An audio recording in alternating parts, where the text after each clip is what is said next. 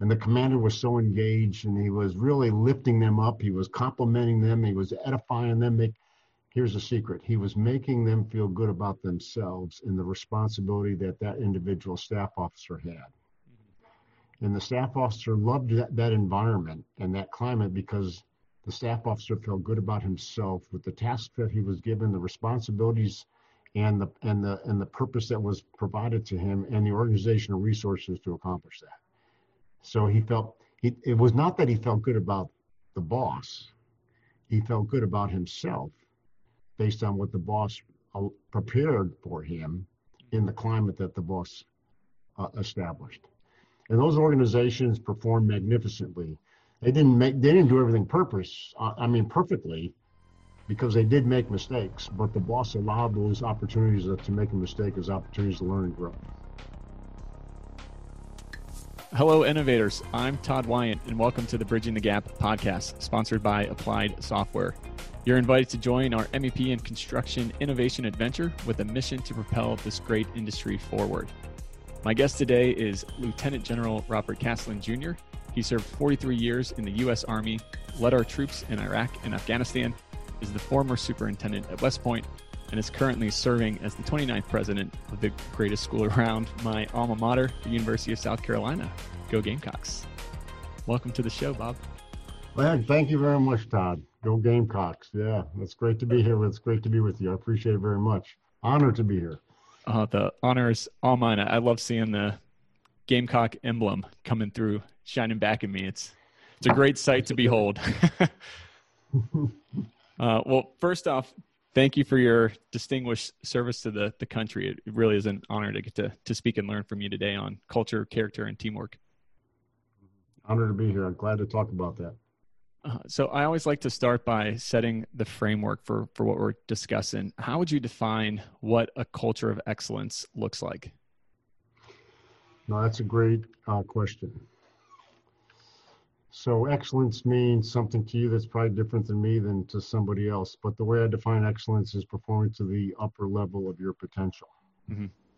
And if you can consistently perform to the upper level of your potential, you're in that area that you're probably uncomfortable or you're probably likely to make some mistakes. And it requires an organization that allows you to make mistakes because those are opportunities to learn.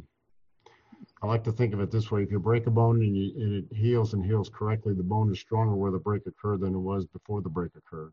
Mm. If you make a mistake and learn from that mistake, then you are stronger and you're better, and you become a better person. You become a better in character. You become better in competence because you have learned from that. So it's important to have a culture that allows that sort of thing, that underwrites the risk of mistakes so that you can have those as opportunities to learn. If I had a culture that I was going to cut you off at the knees every time that you had made a mistake, then people would not be out there stretching. They would only do what they're told. They would sit behind their computer screens and they would just do exactly what it says to do and nothing else. Mm-hmm. And your organization would only survive on the talents of the leader. It would not survive on the talents of all the employees. You want employees who are out there stretching and reaching and performing to the upper levels of their ability. And when they do that, yeah, they're going to learn. They're going to make mistakes, but they're going to learn from those mistakes and they're going to be better. What does it mean to perform to the upper level of your ability and to live a life of excellence? Just think of it this way. So if you're a mathematician, just think of a standardized curve, a normal curve, and average is where the medium is, right? Right in the middle. Sure. But we don't want to be average. If you're going to be in a culture of excellence, you want to perform better than average. So better than average is like 2 standard deviations to the right. And as that curve comes down, you're going to be performing to the upper level of your potential, 2 standard deviations to the right. Mm. But like I said, that area is uncomfortable. That area is new for you. That area is probably going to make you a little bit nervous. And you're probably going to be reluctant to do that. But I want to create a culture where I want you in there. I want you to operate in there. I want you to learn in that area. I want you to grow and stretch. Yeah. Because when you stretch, the culture stretches and the organization stretches. And we become better. And then when you're comfortable in that area, guess what? That becomes your new average. So that whole bell-shaped curve just now shifts to the right. Right. Sure. And then what does excellence mean at that particular point? It goes to the right 2 standard deviations again. It's So exponential. that's what a culture of excellence is. And that's why leaders need to underwrite risk and allow people to get into those areas to learn and to grow and to stretch. And then they just drag everybody else with them. I guess Coach Mike Krzyzewski said it best. He said, I don't necessarily strive to win every time. What I do is I strive to be excellent, because when I'm excellent, then success naturally happens. Mm-hmm. And it makes a lot of sense. When I'm excellent, success naturally happens. Yeah, it becomes a byproduct. That's right. Love that. I couldn't agree more, for sure. I actually credit my days at South Carolina for instilling that in me. I was a letterman on the swim team there, and Coach McGee Moody was a big push you outside your comfort zone in the pool and in training, and having that time of being way outside of physically where you think you could go, and then you see yourself rise to that level is really cool. And then you keep on going, okay, well, what's the next challenge, and what's the next so I didn't know you were a swimmer, so I'm looking at your hand there. I'm not sure if your listeners can see this as well, but I see that big ring there. That's right. That's my Southeast Conference ring, or what is that? My Carolina Letterman ring. Congratulations. Thanks. That's awesome. It was a great time. I would gladly do it again in a heartbeat. Well, for all the Gamecocks out there, the women's soccer team were the Southeast Conference champions, and they're getting their Southeast Conference championship rings here this week. Oh, nice. And That's a big moment. Yes, and we have a ring for you. I go, yeah. Nice. That's awesome. That's a very big moment. Congrats to them. So what are some determining factors for you on assessing an organization's health in terms of culture? Well, that's also a good question. It's kind of tied to what I said previously. The organization has got to encourage you to get out of your comfort zone. Mm-hmm. It's got to underwrite the risk of mistakes so that you can use those as opportunities to learn. It's got to be risk. A lot of people are afraid to make mistakes, and they become risk adverse. Mm-hmm. I think if you're going to be an organization that's going to grow, you have to accept risk. But there's a difference between risk and being reckless. Mm. So reckless means you have no idea what's going to happen. You have not prepared for any type of contingencies that are out there. And if it happens, it happens. If it doesn't happen, then you're lucky. Mm-hmm. That's being reckless. Understanding risk and accepting risk means I understand where the risk is. I'm going to put some risk mitigating factors in place, and I'm going to do everything I can to counter that risk. But even still, that I'm going to use that risk and even if I don't accomplish what I need to, and I fall short as a result, I'm going to use that as an opportunity to learn and to grow and to get better. So organizations that have those sort of climates are the ones that really the growing organizations. I had a great job in the Army. I was at this training center at Fort Polk, Louisiana, where these big units would come through, and I was the evaluator of the unit. I was the evaluator of the chief operating officer of that unit that went through. Okay. So it was a laboratory of leadership. I saw great leaders come through, like David Petraeus and people like that. Yeah. And I saw some pretty lousy ones too. I believe that as well. It was just a tremendous laboratory of leadership. And I would go into some of these organizations, and it was great. So I'd walk into the headquarters, and normally they would update the commander at night in the evening. They call it the battle update briefing. And in that battle update briefing, the staff is briefing the commander on everything that was going on. And the commander was so engaged, and he was really lifting them up. He was complimenting them. He was edifying them. Here's the secret. He was making them feel good about themselves and the responsibility that individual staff officer had. And the staff officer loved that environment and that climate because the staff officer felt good about himself with the tasks that he was given, the responsibilities and the purpose that was provided to him, and the organizational resources to accomplish that. So it was not that he felt good about the boss. He felt good about himself based on what the boss prepared for him in the climate that the boss established. And that was the key. So the staff leaders are not only briefing the boss, but even the lower people within the staff organization are falling over themselves because they want to show off their stuff, and because they just felt good about themselves. And those organizations performed magnificently. They didn't do everything perfectly, because they did make mistakes, but the boss allowed those opportunities to make a mistake as opportunities to learn and grow. Autodesk Construction Cloud helps mechanical, electrical, and plumbing contractors win more work productively every day. The world's leading specialty contractors rely on Autodesk Construction Cloud to increase collaboration, mitigate risk, and reduce rework as they deliver complex work faster. With Autodesk Construction Cloud, teams are able to win more work by tracking bid invites and managing workloads all from one place. Increase efficiency by standardizing on common communication and documentation processes across all projects. Capture a complete history of work and ensure fast, complete payment. For mechanical, electrical, plumbing contractors, this results in more productive field and office teams, delivering value and exceeding customer expectations, and better business outcomes. Win more work, mitigate risk, ensure quality, and connect your crews, all through Autodesk Construction Cloud. Learn more at construction.autodesk.com. They are also a sponsor at this year's MEP Force Virtual 2020 conference. Yeah, sounds like a high trusting environment. Exactly right. And then I walk into some organizations, and you walk into the headquarters, and it was like ice. It was cold. There was no one talking. Everybody was sitting behind their computer screens. There was none of this formal, informal dialogue or engagement or conversation like that. When it came time to brief the boss in the evening, you knew exactly why. Because no one wanted to brief the boss. So by default, the senior staff officer was the one to brief the boss. And as soon as he briefed the boss came right after him and just chopped him off at the knees. Yeah. And he really embarrassed the subordinate in front of all his peers. Mm-hmm. So no one wanted to be briefing the boss because they never wanted to go through that. They didn't want to get their knee chopped off just by briefing somebody and be so publicly humiliated and embarrassed. Sure. So it was a climate that was just totally opposite of those units that performed very well.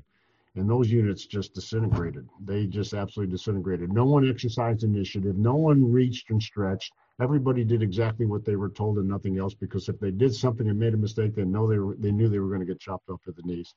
And those organizations only performed as good as their boss. That was it. Yeah. Where the learning organizations, the developing organizations were stretching, and they performed as good as the talents of every single member of that organization collectively. And that was a huge difference. So I knew that it was not the talent of the boss. It was the ability of the boss to create a climate to grow. Mm-hmm. And to learn and to adapt. And those organizations were the most powerful organizations I've seen.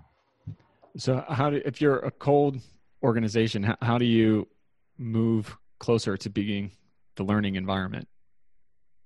You get a boss who knows how to.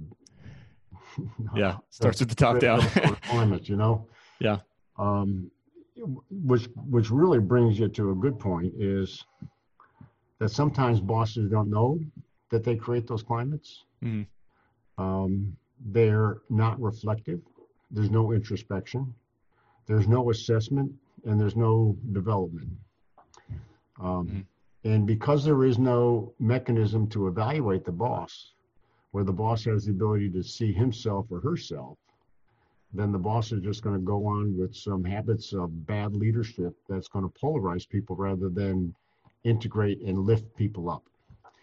One of the most effective leadership development tools that are out there is a 360 assessment. And I would recommend a 360 assessment to anybody in a leadership position. But it's going to take a little bit of humility to get that 360. You're going to have to, if you agree to it, you're going to have to read it, and you're going to have to listen and reflect on it, because you're going to have people are going to come back and tell you stuff within this 360 that will shock you.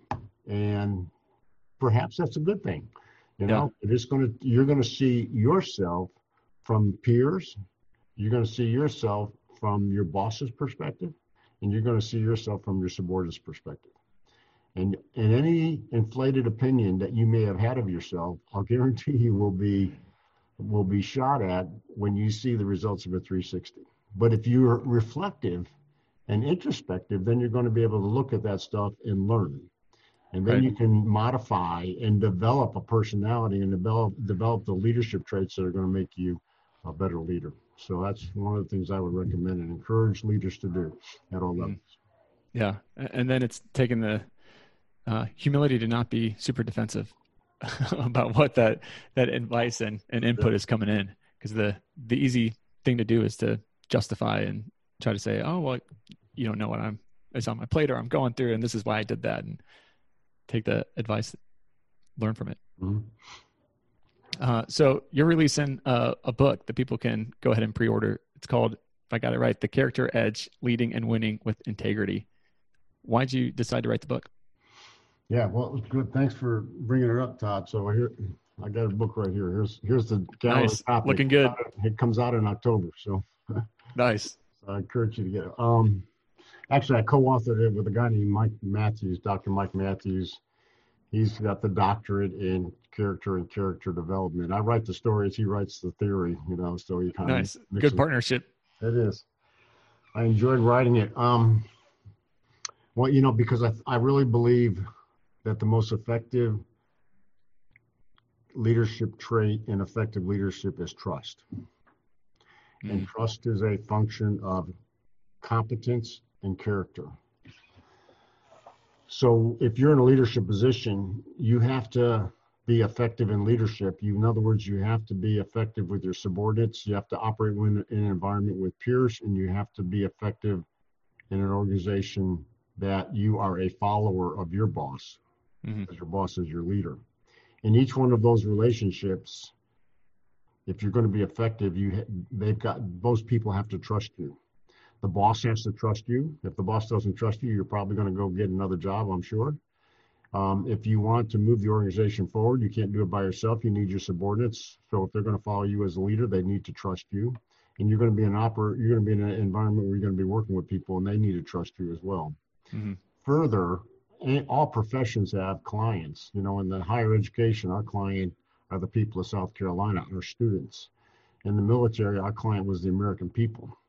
And you have to have a trust relationship with your clients. Mm-hmm. So I read the book called The Speed of Trust. A great book, and I encourage you to read it if you get a chance to read it.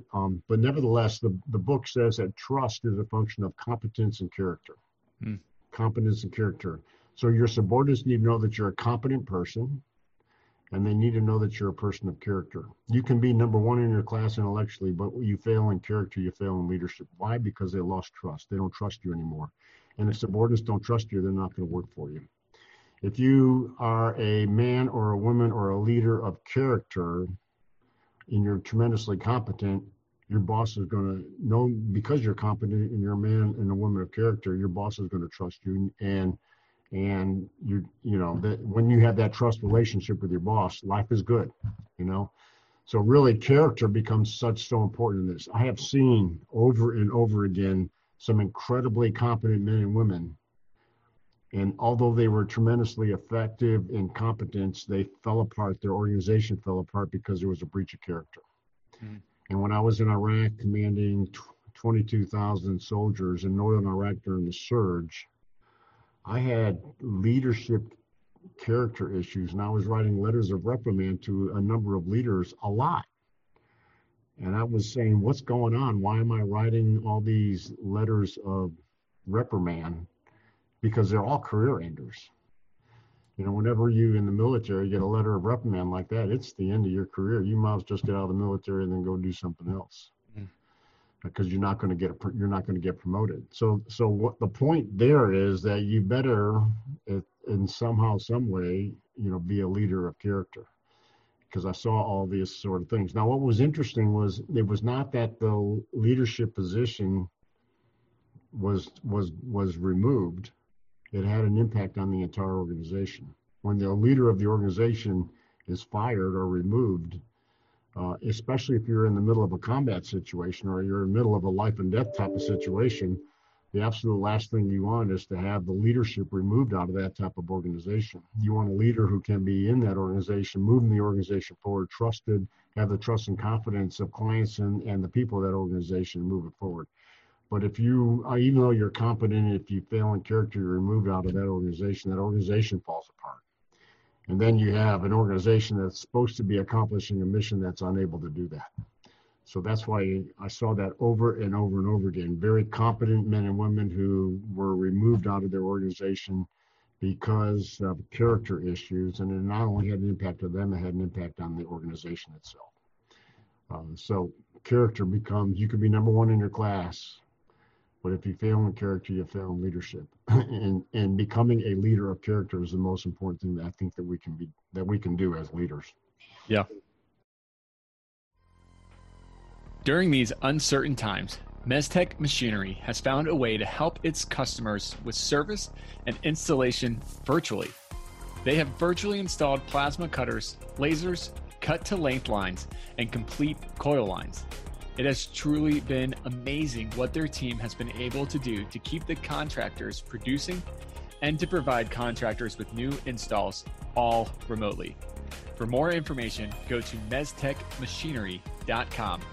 They are also a sponsor at this year's MEP Force Virtual. Go to mepforce.com to register for $99 using promo code BTG99 for your chance to talk with Mestec about how they can help you. Any examples kind of stand out in your mind of this person led with character really well? I had an incredible leader who was what we call a battalion commander in Western Mosul. Mosul, if you remember, was where ISIS was and all that. Mm-hmm. And he was an incredible leader of character. He led from the front. He was very courageous. The troops absolutely loved him. He was a man of tremendous integrity. His word was true every single time. And you know that he had a really trusted relationship with the men and women in his battalion. He had a battalion of about 850 soldiers. And he was really, really good. I mean, he was not only competent, but he was really a man that everybody trusted. The Iraqi military leadership trusted him. And unfortunately, he was killed by an explosion of a vehicle explosive device that ran up against his Humvee. And he detonated it. It was a suicide thing. And he was killed instantly. Just really unfortunate. We all loved him. And so he worked for a brigade commander, and then the brigade commander worked for me as a division commander. So I was 2 levels above him. But I knew him very well. I knew his battalion, and they all loved him. And it was such a tragic event that occurred in his battalion. And the impact it had on the organization, the organizational structure. That was really, so he was a man of character, but when he was removed, the impact it had on that organization was amazing. I mean, the organization really suffered, and they were never the same. And then to complicate things, we found someone to put him in there as the boss, a very competent person. And within 2 months, we had to fire him for a character issue. So the unit in the organization went through the loss of a very competent man of great character who was a very effective leader. They were thrown back on their heels. They were given another leader who was competent, but then failed in character and had to be removed again. And that organization was never the same. So that's a clear example to me of why character becomes so important. The difference between those 2 commanders was like night and day. And the one variable that made the difference was character. That's what really made the difference more than anything. Anyway, so that's kind of an example I would throw out to you as, an example of character and the impact of character, plus an impact of a lack of character. Yeah. Why do you think that it seems that today character is kind of something that isn't getting a ton of attention nowadays? And, people are looking to the voices and amplifying those, are just kind of screaming the loudest and not really holding up character as the main trait? Yeah, I don't know. I do know this though, that if I'm going to work for somebody, I want to work for a man of character or a woman of character. I do know this, that if in my position, that if I have a defect in character, it would have a huge impact on this organization. Not only the university, but it would have a huge impact on the faculty. It would have a huge impact on the staff and my personal staff. So I am always conscious of my character, and not only what I do, but of what I say, and not only in my words, but in my actions. And it's tremendously important. And it reminds me all the time that every single word I say, every single act that I do, it must be interpreted in light of a man and woman of character, and a competent man and woman, and a man and woman of character. And I just think that that's tremendously important. I also want to make the point that character is not just an ethic that has moral implications. Character is an ethic of grit and perseverance and determination. It's like you as a swimmer, as an intercollegiate swimmer, or someone who has played intercollegiate sports, or even professional sports, that the grit and the tenacity and the resilience and the perseverance, and to persevere under adversity, is a character trait just as much as I'm not going to lie or cheat or steal. For sure. Character is just not the moral impact. There's also the impact of persevering under very difficult circumstances, in the crucible of challenges and issues again and again that face you. What if you're the one that's going to throw your hands up and quit?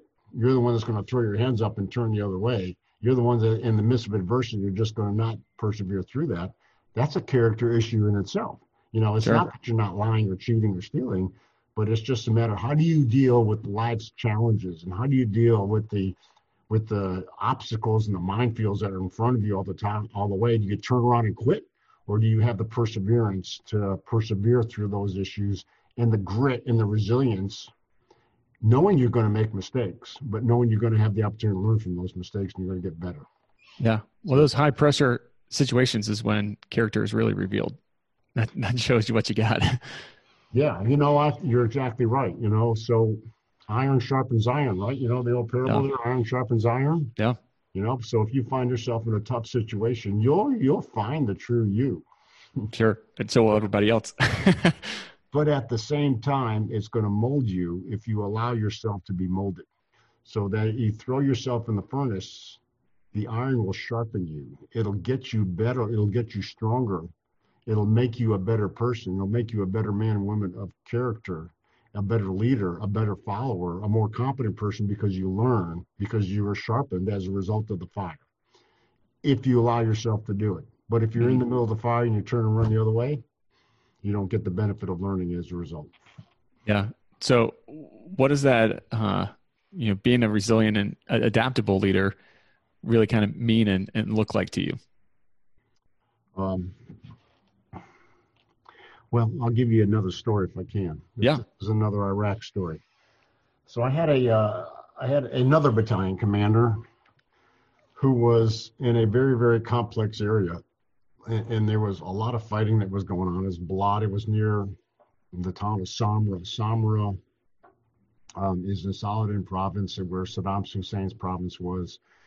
It was a Sunni area that had a Shia mosque. So you had the Golden Mosque that, if you remember way back in 2004 timeframe, a guy named Zarqawi went in there as a Sunni, and in order to build the Sunni Shia strife, he blew the mosque up. Just really, really ugly. So it was a very ugly area, a lot of fighting, a lot of killing that was going on. So this is what adaptability looks like. So what does he do as a battalion commander when he was given that responsibility of that area? So instead of fighting his way through it, he finds two wealthy Iraqis. He builds a relationship with them. He convinces them to pull their money and to create a bank. A bank was never heard of or existed in Saddam's era, so they didn't know what a bank was, never mind that they were going to make one. Yeah. He convinced them to do that. They trusted him and did it. Wow. They started loaning their money out. And as they loaned their money out, this old dilapidated tomato paste factory, took a loan from the bank and fixed the tomato paste factory and got it operating again. And this is about 4 years after 2003, after we went in there, 4 or 5 years.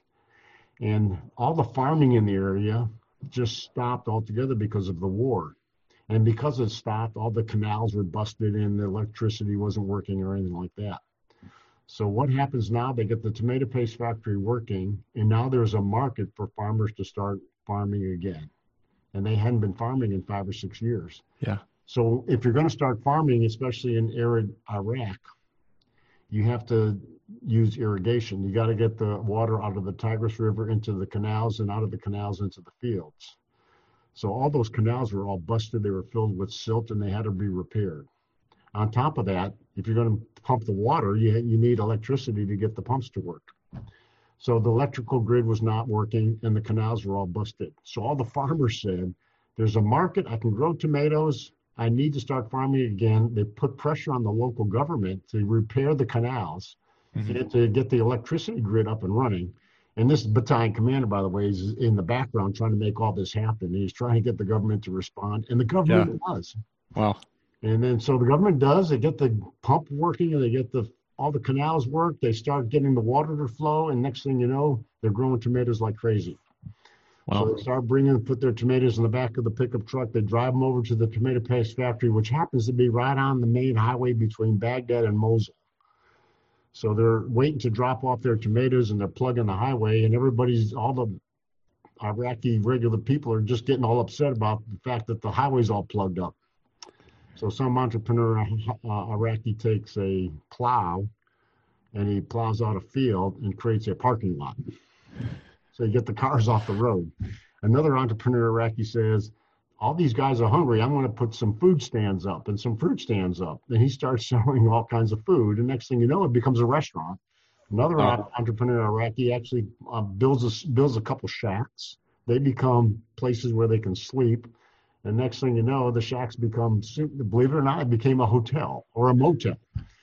Not like you would imagine, but I mean, just where Iraqi was. And then all these other businesses started coming online, like tin cans and labels for cans and things like that.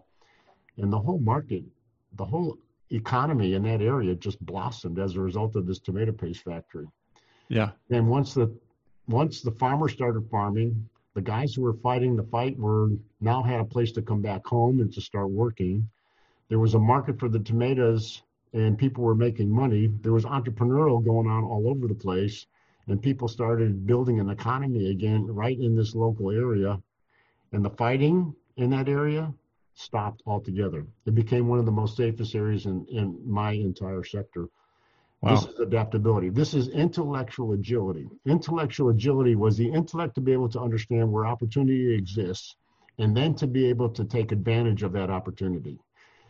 And if you can't find where the opportunity is, to be able to have the intellectual agility to create it, to recognize where it needs to occur and then to create it.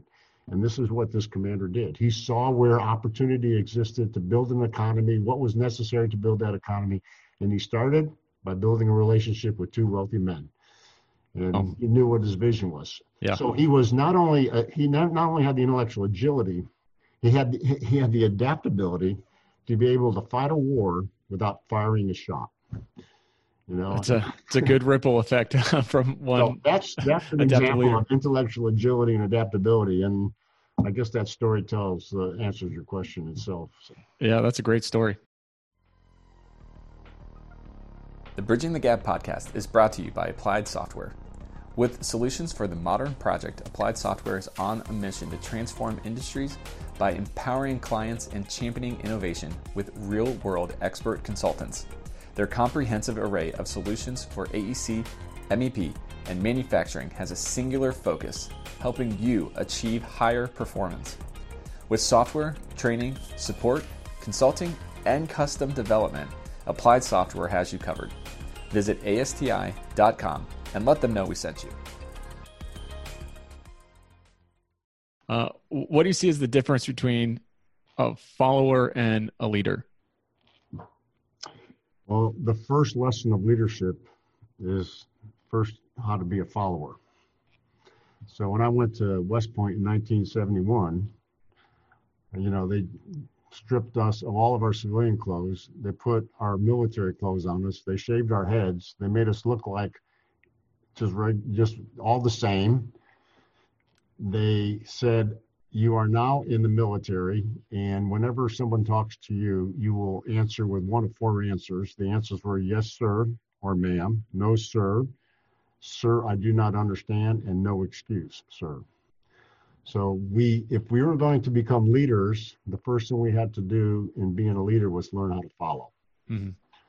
And frankly, if you're going to be a leader, you got to be a member of three teams. You got to, first of all, create an atmosphere where you organize your team. You're the leader of your team. You create a climate where people have the opportunity to grow, and they can collectively in that organization accomplish a mission with its purpose.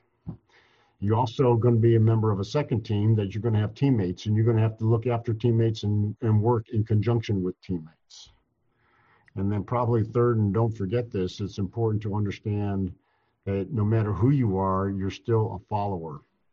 And you're going to, even the president of the United States is a follower. Why? Because he's subordinate to the people. Yeah. The people elected him, right? So he is subordinate to the people. And if he doesn't understand where the people are and where the people are moving and trending, he's going to have to learn how to follow the people. So I don't care where you are in rank, you're going to work for somebody. So you still have to learn, even though you're a leader, how to be a follower. Mm-hmm. And the key thing about followership, this is what I learned many times. The key thing about followership is understand when your boss is in phase one or your boss is in phase two. And let me explain what I mean. Yeah. So phase one is normally the boss is faced with a problem. He or she needs to make a decision.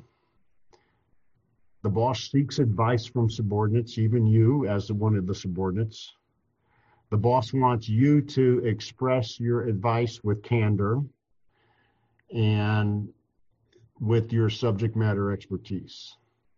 So when the boss is in phase one seeking information, they expect you to bring that information forward with a recommendation and with your candor. Mm-hmm.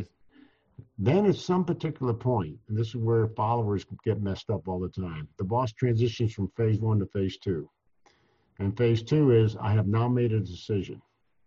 So I'm no longer looking for advice. Mm-hmm. I'm no longer looking for candor. I have made the decision. Now, what do I expect of my subordinate when I make a decision, as long as it's moral and ethically correct? What I look for in my subordinate at this particular point is someone who understands the mission, who understands guidance, who understands intent, and who can execute it without any more guidance or intent. You understand it, go forth and execute it. You are the thoroughbred horse, move out. And move out there. As long as it's more, what happens a lot of times is, we'll present a recommendation to our boss, and our boss does not necessarily make a decision as we are recommending. So how do we react when that happens? Some of us take it personal. We wear our heart on our sleeve, Yeah.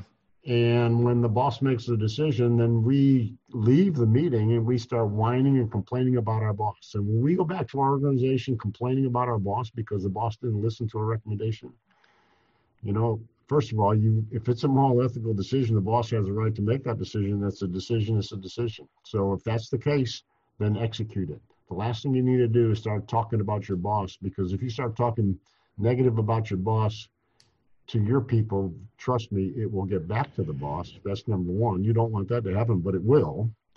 But number two, the subordinates will not trust you, because if you're talking behind the back of your boss, they're going to say, well, he's going to talk behind my back sometime too, so I don't have to watch what I say. So that whole trust relationship becomes chiseled as a result of people that just don't like that. So if you're going to be a good follower in phase one and be a good follower in phase two. Mm-hmm. And even though you're a leader, you still have to be a good follower. Yeah, I love that phase one and phase two. That's great. How do you go about developing your values and then getting the team bought into that? Fortunately, at the University of South Carolina, we inherited a creed. It's called the Carolina Creed. I keep it right here. And I'm sure you're familiar with it.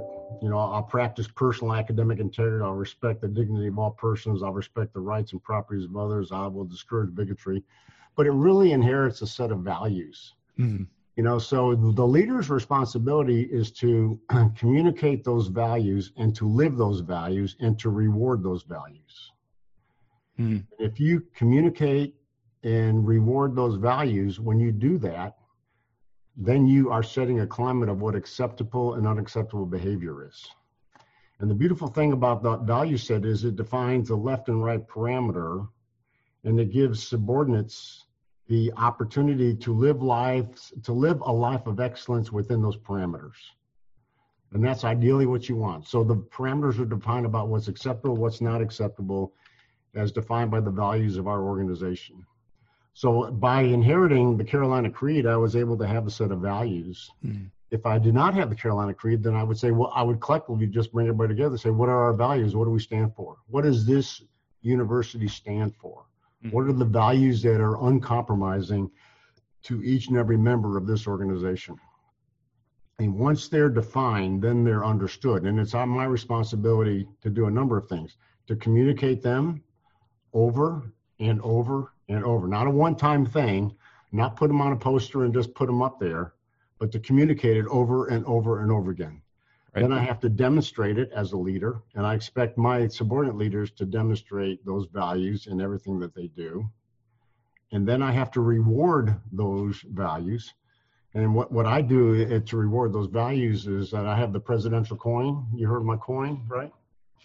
So I love to give out this is my coin. So I love to give out my coin. So if you look at this thing, it says right up top here, for excellence, presented by the president. It's got the Gamecock C right there. Yeah. But we reward this. So when we see outstanding values that really help define our culture, I pass this out all the time, whether it's faculty, whether it's staff, whether our students, you name it. I take great pleasure in passing this coin out, rewarding it. It's just a little thing. It's what, a couple $? Yeah. But it has it makes a big impact. That's and awesome. It rewards that value set, and it helps to define the culture. And then there's going to be people that are outside that value set. They're going to be operating outside those parameters. As much as you don't want to do it, you have to hold them accountable at the same time. See, and that's what is, something that you really got to be careful about.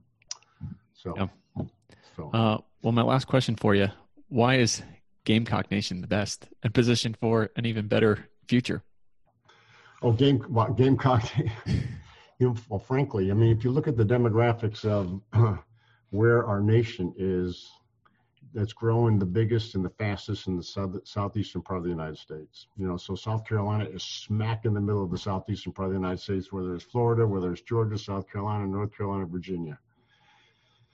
So, so the growth is phenomenal. So the growth is not only in population, the growth is in the economy. The economies of the southeastern part of the United States, all the way from Florida up, is just booming. Our economy here in South Carolina has got so much potential, and it really is. The other thing, the beautiful thing about being a Gamecock is that we are the flagship university. Because we're the flagship university, it's our responsibility to serve our client, the people of South Carolina. So my vision, or the vision of this university, is to be the preeminent flagship university in America. Mm-hmm. And so people say, well, how are you going to compete with the Ohio States and the Michigan States and the Penn States and those other flagship universities for their state? And it's not just competing in terms of U.S. News and World Report rankings, although we are pretty good. We have the number one honors college. We got the number one business college and business programs. We got number one freshman experience. We got a number of number ones here at the University of South Carolina. But what will make us preeminent is that we are the flagship university of the state of South Carolina that serves its client, the people of South Carolina, and we will serve the people of South Carolina. We will find ways so that every student in a K through 12 can, if they so choose, that they will be inspired to do what is necessary to have access to this university, if that's where they want to go. We will do everything that we can to make sure that every single student in K through 12 in the state of South Carolina, assuming that they have access, can afford to come here. So we will make sure that we have academic programs that feed the economic growth of this state. We'll make sure that we have academic programs that feed the school systems of this particular state. And those are things that we'll make sure that we're going to do. But we're going to serve the state. We're going to serve the people of the state of South Carolina. And if we're going to do that, we're going to make sure our university is accessible, affordable, and it's got the right academic programs that will feed the economy and the people and the education system and the other corporate headquarters of the state of South Carolina. That's what's going to make us special. Awesome. Well, thank you so much for all you're doing there for Carolina, and continue the good work there. It's awesome. All right, Todd, my pleasure. It's really great to be with you. Thanks for letting me just talk about leadership and especially about character. I appreciate it very much. Honor's all mine. I have a ton of takeaway notes for sure. Thanks so much. And thank you to those listening. If you are interested in learning more, you can visit our sponsor, Applied Software, at ASTI.com for more information. You can listen to this podcast anytime by simply going to Apple Podcasts, Spotify, or wherever you listen to podcasts. Also, be sure to check out our website, bridgingthegappod.com. Until next time, I'm Todd Wyant, thanking you for joining us on the Bridging the Gap podcast. Keep innovating. Thanks for listening to the Bridging the Gap podcast. Enjoyed the episode? Leave us a rating or review while sharing with your friends and coworkers. I'd love to hear from you. Send me a LinkedIn request or follow our LinkedIn page and let me know if there's a topic you'd like to hear. You can listen to us on Apple Podcasts, Spotify, or wherever you listen to podcasts. Thanks for listening. Bridging the Gap is directed by Todd Wyant, produced by Alyssa Chartier, edited and produced by Eric Daniel. Bridging the Gap is an Applied Software production. Copyright Applied Software 2020.